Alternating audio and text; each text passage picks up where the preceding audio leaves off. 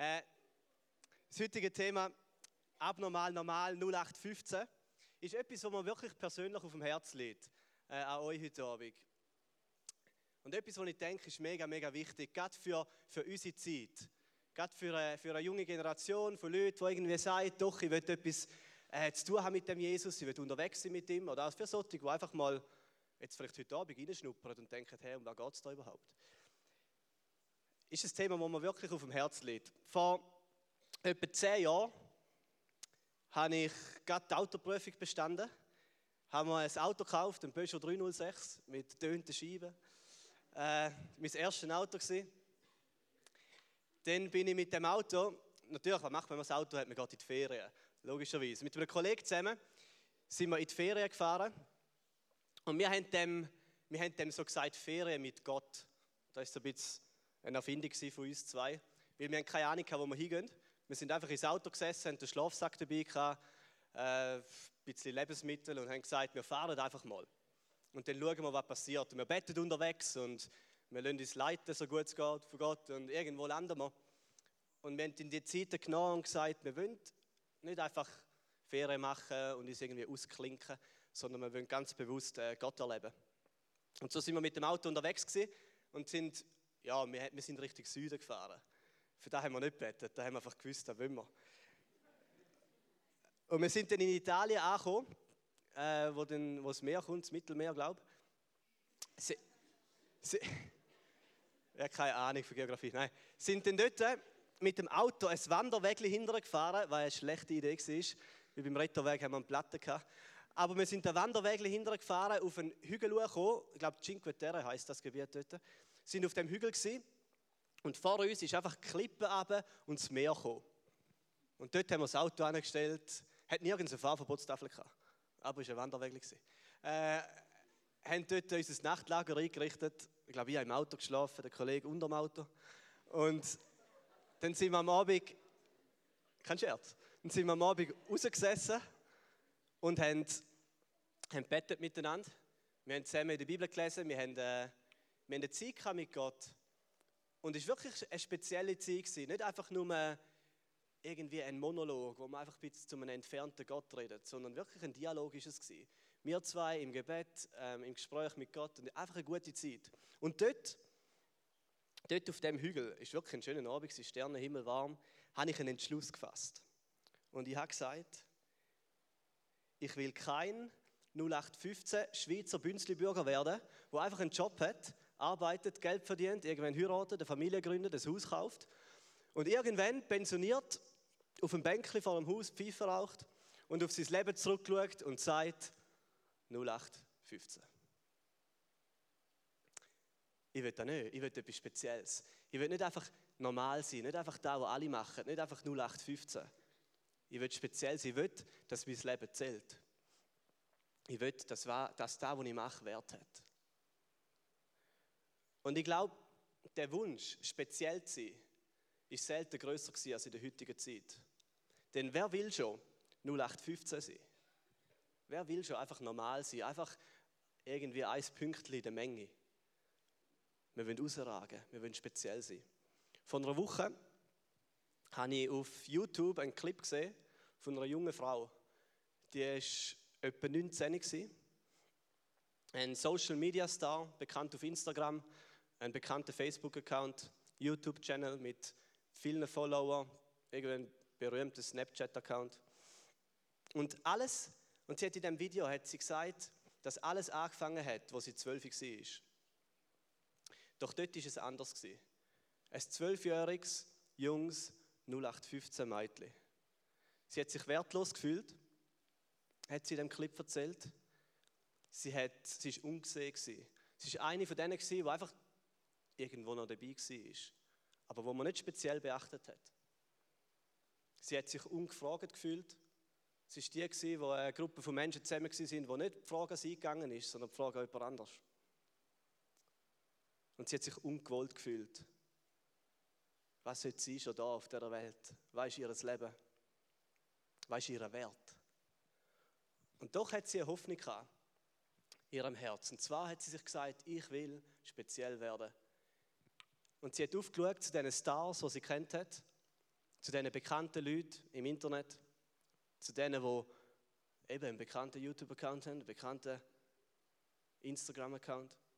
Und sie hat gesagt, ich will so sein. Und hat dafür angefangen zu arbeiten. Und jetzt ist sie 19, hat 1 Million Instagram-Followers, einen YouTube-Channel mit Hunderttausenden von Subscribers, einen Modeling-Vertrag mit einer bekannten Kleidermarke. Und dann vor einer Woche postet sie ihr letztes Video. Und da habe ich gesehen und es hat mich bewegt. Und unter Tränen hat sie in dem Video gesagt, dass sie immer noch das 12-jährige Mädchen ist. All der Erfolg, alles, was sie erreicht hat, hat ihr nie Zufriedenheit und Glück und Erfüllung und Wert gegeben in ihrem Herz. Sie ist dort gestanden, 7 Jahre später, und hat sich noch genau gleich gefühlt wie damals mit 12. Kennst du das? Der Wunsch, speziell sein. Wer will das schon nicht? Wer will das schon nicht? Wer will eben einfach ein Pünktchen sein unter vielen? Wir wollen einen Unterschied machen. Und die das machen, die einen Unterschied machen, sind doch die Speziellen, oder? Die Berühmten. Eben die nicht 0815 Menschen. Ich glaube, nicht nur die Welt sagt, dass wir erst wichtig sind und Wert haben, wenn wir berühmt, speziell und angesehen sind. Sondern irgendwie haben wir auch so einen, ich sage dem, christlichen Berühmtheitsblödsinn, ist mir so in den Sinn gekommen, entworfen, wo wir genau das Gleiche denken. Wir denken, damit wir Wert haben in Gottes Augen, damit wir von ihm gebraucht werden, müssen wir speziell sein. Rausragen aus dem 0815. Und dann wird dir überall gesagt, dass du die Welt wirst verändern. Oder? Du bist ein Weltveränderer, du kannst die Welt verändern. Gott will dich brauchen, um die Welt auf den Kopf zu stellen. Und dann werden dir Vorbilder geben, eben die Berühmtheiten. Ich weiß es nicht, wer es ist in deinem Leben. Vielleicht irgendein Preacher von der My Church oder irgendeine bekannte Worship-Band. Oder ich weiß nicht, der David Tony von Love Your Neighbor. Irgendeine Band, wo du CDs kaufst, die Lieder hörst. Vielleicht sogar irgendeine Bühnenperson da vom Gotti. Und du denkst, ich muss so werden, damit ich wirklich von Gott gebraucht werde. Damit mein Leben wirklich Sinn macht und nicht verschwendet ist. Und dein grösster Feind ist 0815. Einfach normal sein. Normal sein?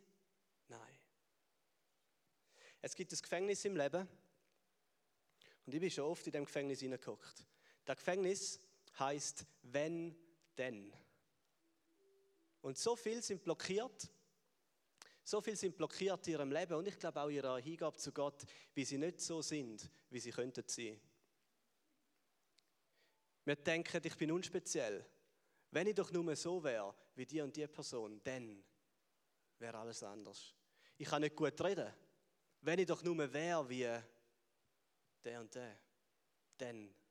Ich bringe nichts auf die Reihe. Wenn ich doch nur wäre wie. Niemand interessiert sich für mich. Wenn ich doch nur wäre wie. Kann Gott mich wirklich brauchen? Und die Hoffnung ist, wenn ich dann mal so bin, dann macht mein Leben Sinn. Dann bin ich zufrieden, dann bin ich wertvoll, dann bin ich glücklich. Wenn ich dann mal gesehen werde, ein Star bin, bekannt bin, Geld habe, eine Freundin, ein Freund, dann wird alles anders. Das ist ein Gefängnis. Das ist ein Gefängnis. Es hat mal einen Missionar gegeben, der hat James O. Fraser geheißen. Der ist auf China und er hat gesagt, eine Versuchung, die ihn lähmt, ist die. Er hat gesagt, ich denke oft, dass wenn ich dann mal dort und dort bin, dann werde ich wirklich gebraucht. Er hat als Ingenieur studiert und hat gedacht, wenn ich dann mal in China bin, dann kann ich wirklich für Gott leben. Als er dann in China war, er ist auch auf China gegangen, hat er gesagt, wenn ich dann mal die Sprache beherrsche, kann Chinesisch reden, dann habe ich unbegrenzte Möglichkeiten. Und als er dann die Sprache gelernt hat, hat er gesagt, wenn ich dann mal unter diesen Leuten lebe, dann werde ich Resultate sehen. Und es ist ein Gefängnis. Weil die Wahrheit ist, man ist nie am Ziel. Aber die andere Wahrheit ist, dass die Gefängnistür offen ist. Dass es nicht ein geschlossenes Gefängnis ist. Weil die Wahrheit ist, du musst kein Wenn erfüllen, um Wert zu haben in Gottes Augen. Du musst nicht einmal speziell sein, um gebraucht zu werden von ihm. Es ist eine Lüge, dass Jesus nur die Speziellen, die Begabten, die Berühmten will. Wo sind wir gelandet, dass wir das denken? Mir ist vorher, gerade, als ich da gesessen bin, ist mir noch im Vers in den Sinn gekommen, den ich mit euch teilen möchte. Ich habe ihn schnell rausgesucht. Steht im 1. Korinther 1, 26. Und dort sagt Jesus, nein, der Paulus sagt, seht euch doch einmal in euren eigenen Reihen um, Geschwister. Was für Leute hat Gott sich ausgesucht, als er euch rufte? Es sind nicht viele Kluge und Gebildete darunter, wenn man nach menschlichen Maßstäben urteilt. Nicht viele Mächtige, nicht viele von vornehmer Herkunft. Im Gegenteil, was nach dem Urteil der Welt ungebildet ist, das hat Gott erwählt, um die Klugheit der Klugen zunichte zu machen. Und was nach dem Urteil der Welt schwach ist, das hat Gott erwählt, um die Stärke der Starken zunichte zu machen. Was in dieser Welt unbedeutend ist und verachtet und bei den Menschen nichts gilt, das hat Gott erwählt, damit ans Licht kommt, wie nichtig das ist, was bei ihnen etwas gilt. Denn niemand soll gegenüber Gott mit vermeintlichen Vorzügen prahlen können.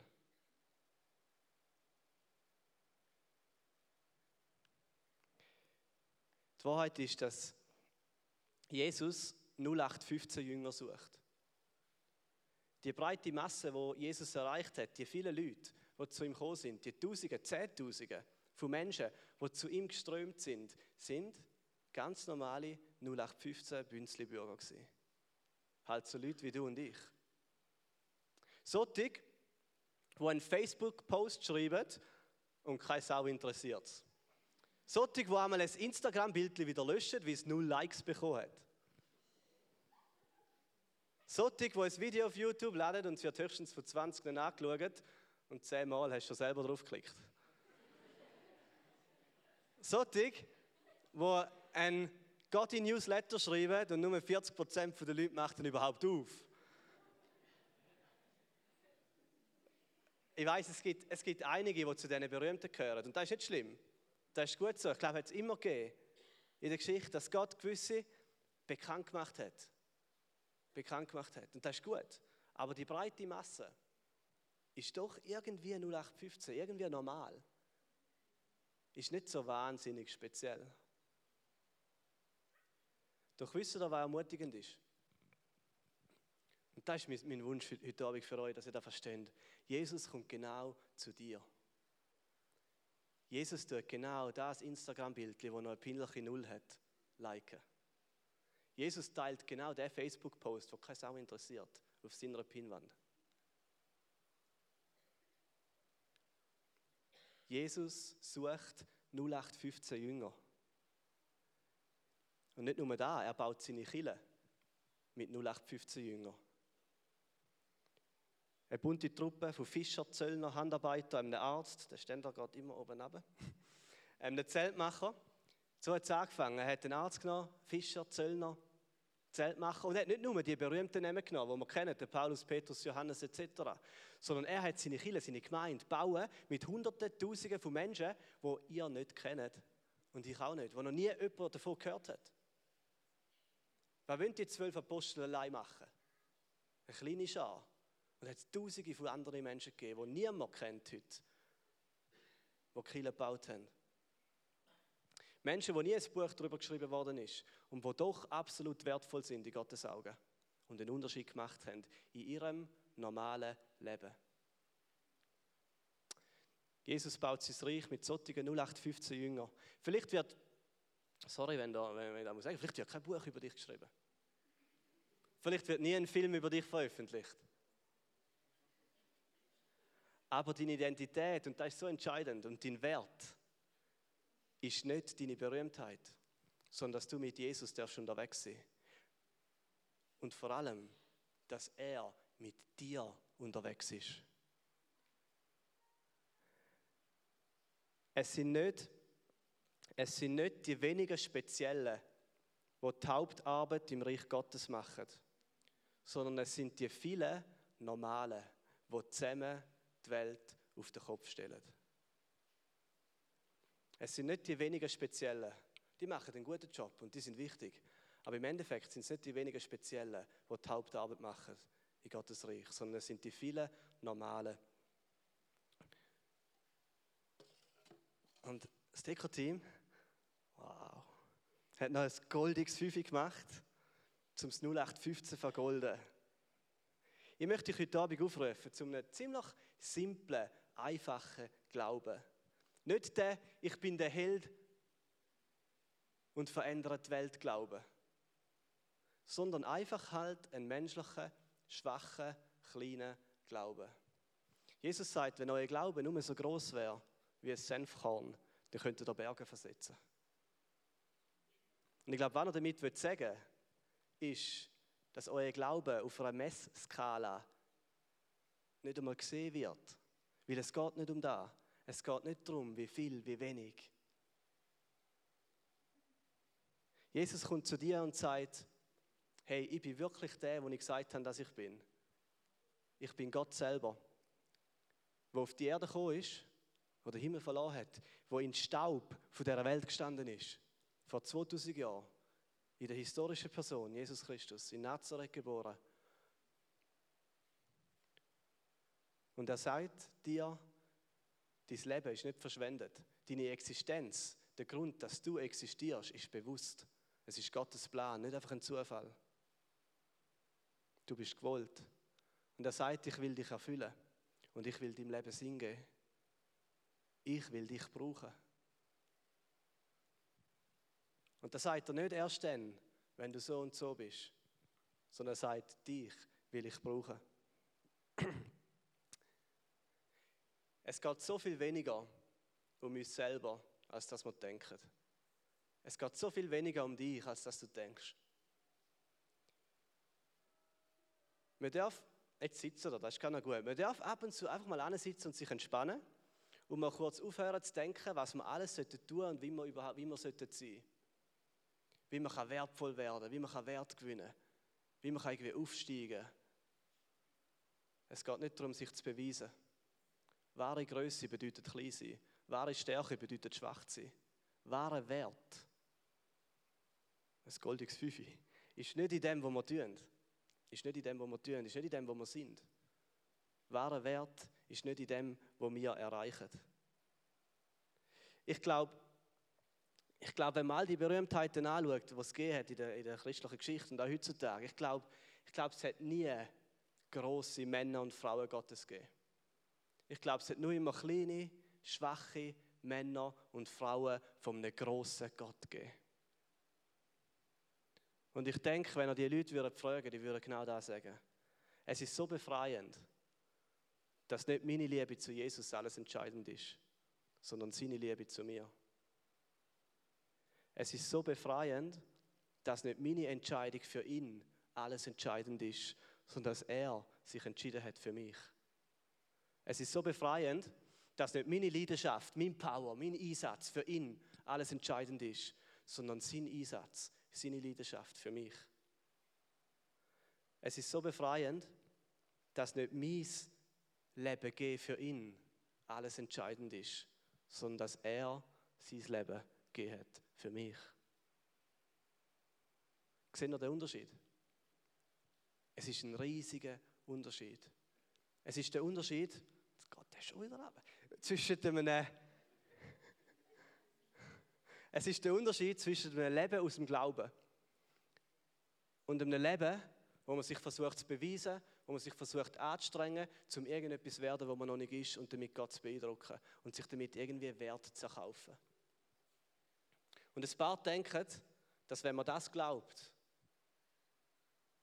das Werk von Jesus so viel entscheidender ist als unser Werk für ihn, dass man den nicht mehr liebt, sich nicht mehr entscheidet, keine Leidenschaft mehr hat, lau wird, aufhört zu beten.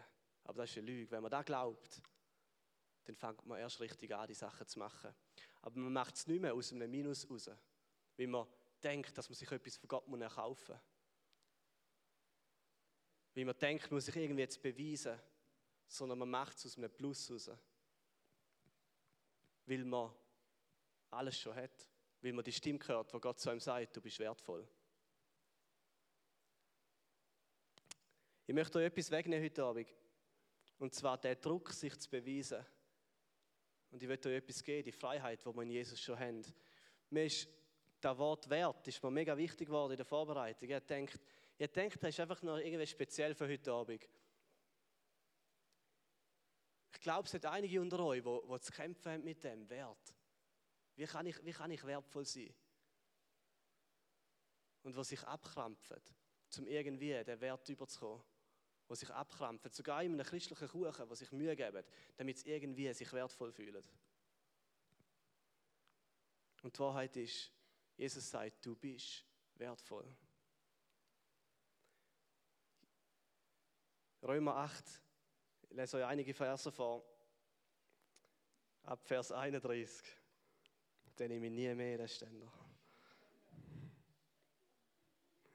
Römer 8, 31. Was können wir jetzt noch sagen, nachdem wir uns all das vor Augen gehalten haben? Gott ist für uns. Gott ist für uns. Wer kann da noch gegen uns sein? Er hat nicht einmal seinen eigenen Sohn verschont, sondern hat ihn für uns alle hergegeben. Wird uns dann zusammen mit seinem Sohn nicht auch alles andere geschenkt werden? Wer wird es noch wagen, Anklage gegen die zu erheben, die Gott erwählt hat? Gott selbst erklärt sie ja für gerecht. Er sagt, sie sind richtig gut in meinen Augen. Ist da noch irgendjemand, der sie verurteilen könnte? Jesus Christus ist doch für sie gestorben. Mehr noch, er ist auferweckt worden. Und er sitzt jetzt an Gottes rechter Seite und tritt für uns ein. Was kann uns noch von Jesus und seiner Liebe trennen? Not, Angst, Verfolgung, Hunger, Entbehrungen, Lebensgefahr, das Schwert des Henkers? Mit all dem müssen wir zwar rechnen, und doch in allem tragen wir einen überwältigenden Sieg davon, durch den, der uns so sehr geliebt hat. Ja, ich bin überzeugt, dass weder Tod noch Leben, weder Engel noch unsichtbare Mächte, weder Gegenwärtiges noch Zukünftiges, noch gottfeindliche Kräfte, weder Hohes noch Tiefes, noch sonst irgendetwas in der ganzen Schöpfung uns je von der Liebe Gottes trennen kann, die uns geschenkt ist in Jesus, unserem Herrn. Wow. Ist es dran für dich, heute zu sagen, ich lasse mich ein auf Jesus. Ich kündige dem, mich selber zu beweisen und irgendwie Wert zu erkaufen. Und ich lasse mir den Wert geben von ihm. Ich lasse mich lieben von ihm. Ich lebe mein Leben im Jetzt. Mit dem, was ich habe. Mit dem, was ich kann. Unter den Leuten, die ich bin.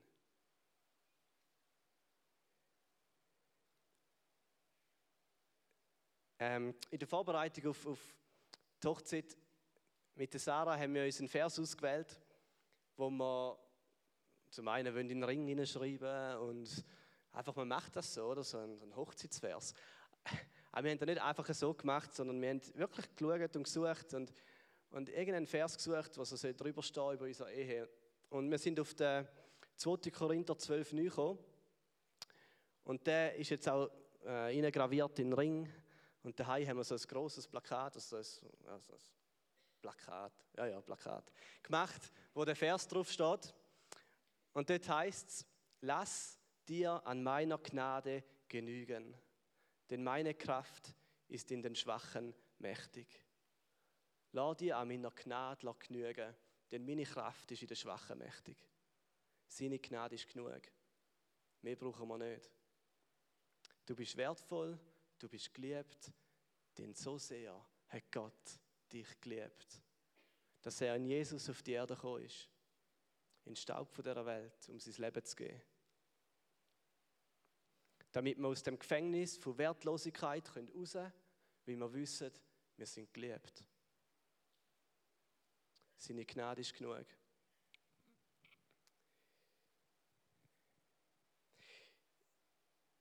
Ich möchte ich möchte ganz speziell beten heute Abend für so 2 Gruppen von Leuten. Und das eine ist wirklich mit dem Wert. Ich glaube, es hat einige da ist einfach so wichtig heute Abend, dass du sagst, ich will mir meinen Wert geben lassen von Gott. Und nicht von wer ich bin, ob ich speziell bin oder nicht speziell bin mit dem, was ich kann, ob ich es gut kann oder nicht gut kann, von dem, was andere Leute sagen über mich, sondern ich will mir meinen Wert geben von Gott. Wenn das du bist, dann will ich beten für dich in dem Augenblick. Ich bitte euch zum die Augen zumachen und ich möchte dich bitten zum Mitbeten. Danke Jesus, danke, dass du auf die Erde gekommen bist für uns. Dass du einen Tod an einem Kreuz ertragen hast, damit wir in alle Ewigkeit bei dir sind. Damit alles weggeräumt wird, was hindert. Und danke, dass du das gemacht hast aus Liebe. Danke, dass wir so wertvoll sind in deinen Augen.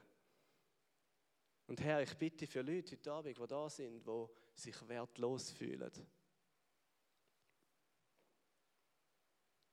Dass sie die Ermutigung dürfen hören, dass du nicht viele von den Grossen erwählt hast, nicht viele von den Mächtigen, nicht viele von den Starken, sondern die Schwachen, damit deine Stärke sichtbar wird. Die Geringen, damit deine Größe gesehen wird in dieser Welt. Ich bitte, Herr, dass du ganz neue Werte ausgüssest in Herzen heute Abend, die sich wertlos fühlen. Dass du die Lügen wie auslöschst. Nichts kann uns trennen von deiner Liebe. Nichts, absolut nichts in der ganzen Schöpfung. Nichts, was war und nichts, was wird kommen. Amen.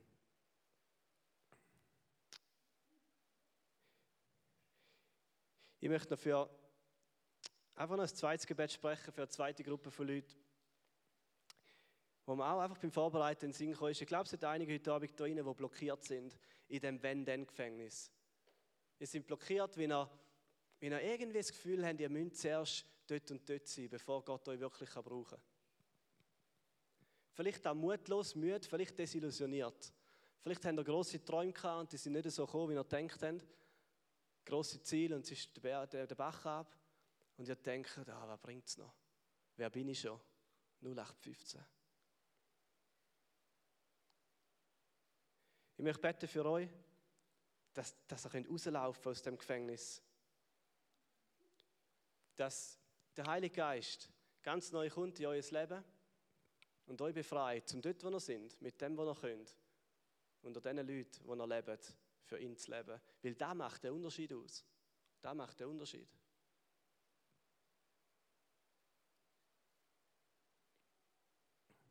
Wenn du das Gebet möchtest mitbeten, dann wieder die Augen zu und bete einfach mit in deinem Herz. Danke, Vater, dass du deinen Heiligen Geist gegeben hast. Und auch dort, ab Pfingsten, hast du die Prophezeiung aus dem Joel gesagt, wo steht, dass dein Geist kommt auf ganz normale 0815 Menschen, auf Frauen, auf Männer, auf Sklavinnen, auf Sklaven, auf Mägde, auf nicht nur die Speziellen, nicht nur Priester, Könige, Propheten oder was auch immer, sondern auf ganz normale Leute. Danke, Heiliger Geist, dass du in uns lebst. Und danke, dass du uns kannst brauchen, so wie wir sind, mit den Gaben, die wir haben, unter den Leuten, die wir sind. Danke, dass wir nicht zuerst, wenn dann, irgendwie etwas erreicht haben. Und ich bitte, Herr, dass du heute Leute aus einem Gefängnis rausbringst und in Freiheit führst, die gefangen sind, die mutlos sind, die müde sind, die desillusioniert sind, die irgendwie künden wollen. Ich bitte, Herr, dass du da Freiheit schenkst. Und den Mut. Und auch einfach den Frieden, um für dich zu leben. Ganz normal. Amen. Dann darf die Band führen kommen. Ich habe ganz vergessen zu sagen. Die ganz. Ja. Und ich möchte euch Mut machen, euch einen Stern schenken lassen heute Abend. Das Deko-Team hat mega viel von diesen Sternen gebastelt. Und zwar sind die speziell, weil die kann man so zusammendrücken. Das muss man machen. Also sind so Sterne zuerst. Dann drückt man zusammen und dann kann man auffalten. eine könnte. So. Und dann steht etwas drin, was ich euch jetzt natürlich nicht sage, weil sonst wäre es nicht mehr spannend. Die Sternchen, die hat es nachher überall da hinten rum. Also die hat wirklich für jeden 1, 2 zum Mitnehmen. Aber möglicherweise hat es einige unter euch, die sagen, doch, ich möchte noch mit jemandem reden über irgendetwas, was mich angesprochen hat, ich möchte noch mit jemandem beten. Und einmal ist es einfach gut, wenn man nicht nur irgendwo im Stillen in seinem Herzen etwas festmacht, sondern mit einer Person redet und sagt, hey, kannst du für mich beten, kannst du für das beten, kannst du mich segnen. Und auch heute haben wir wieder Leute da hinten bei dem Tisch, der ein Lämpchen hat. Ich gehe nachher auch noch hinterher, die parat sind, um mit euch zu beten. Ganz unkompliziert. Ein kurzes Gebet sprechen und euch segnen und euch auch so einen Stern in die Hand drücken. Wäre cool, wenn das einige nutzen heute.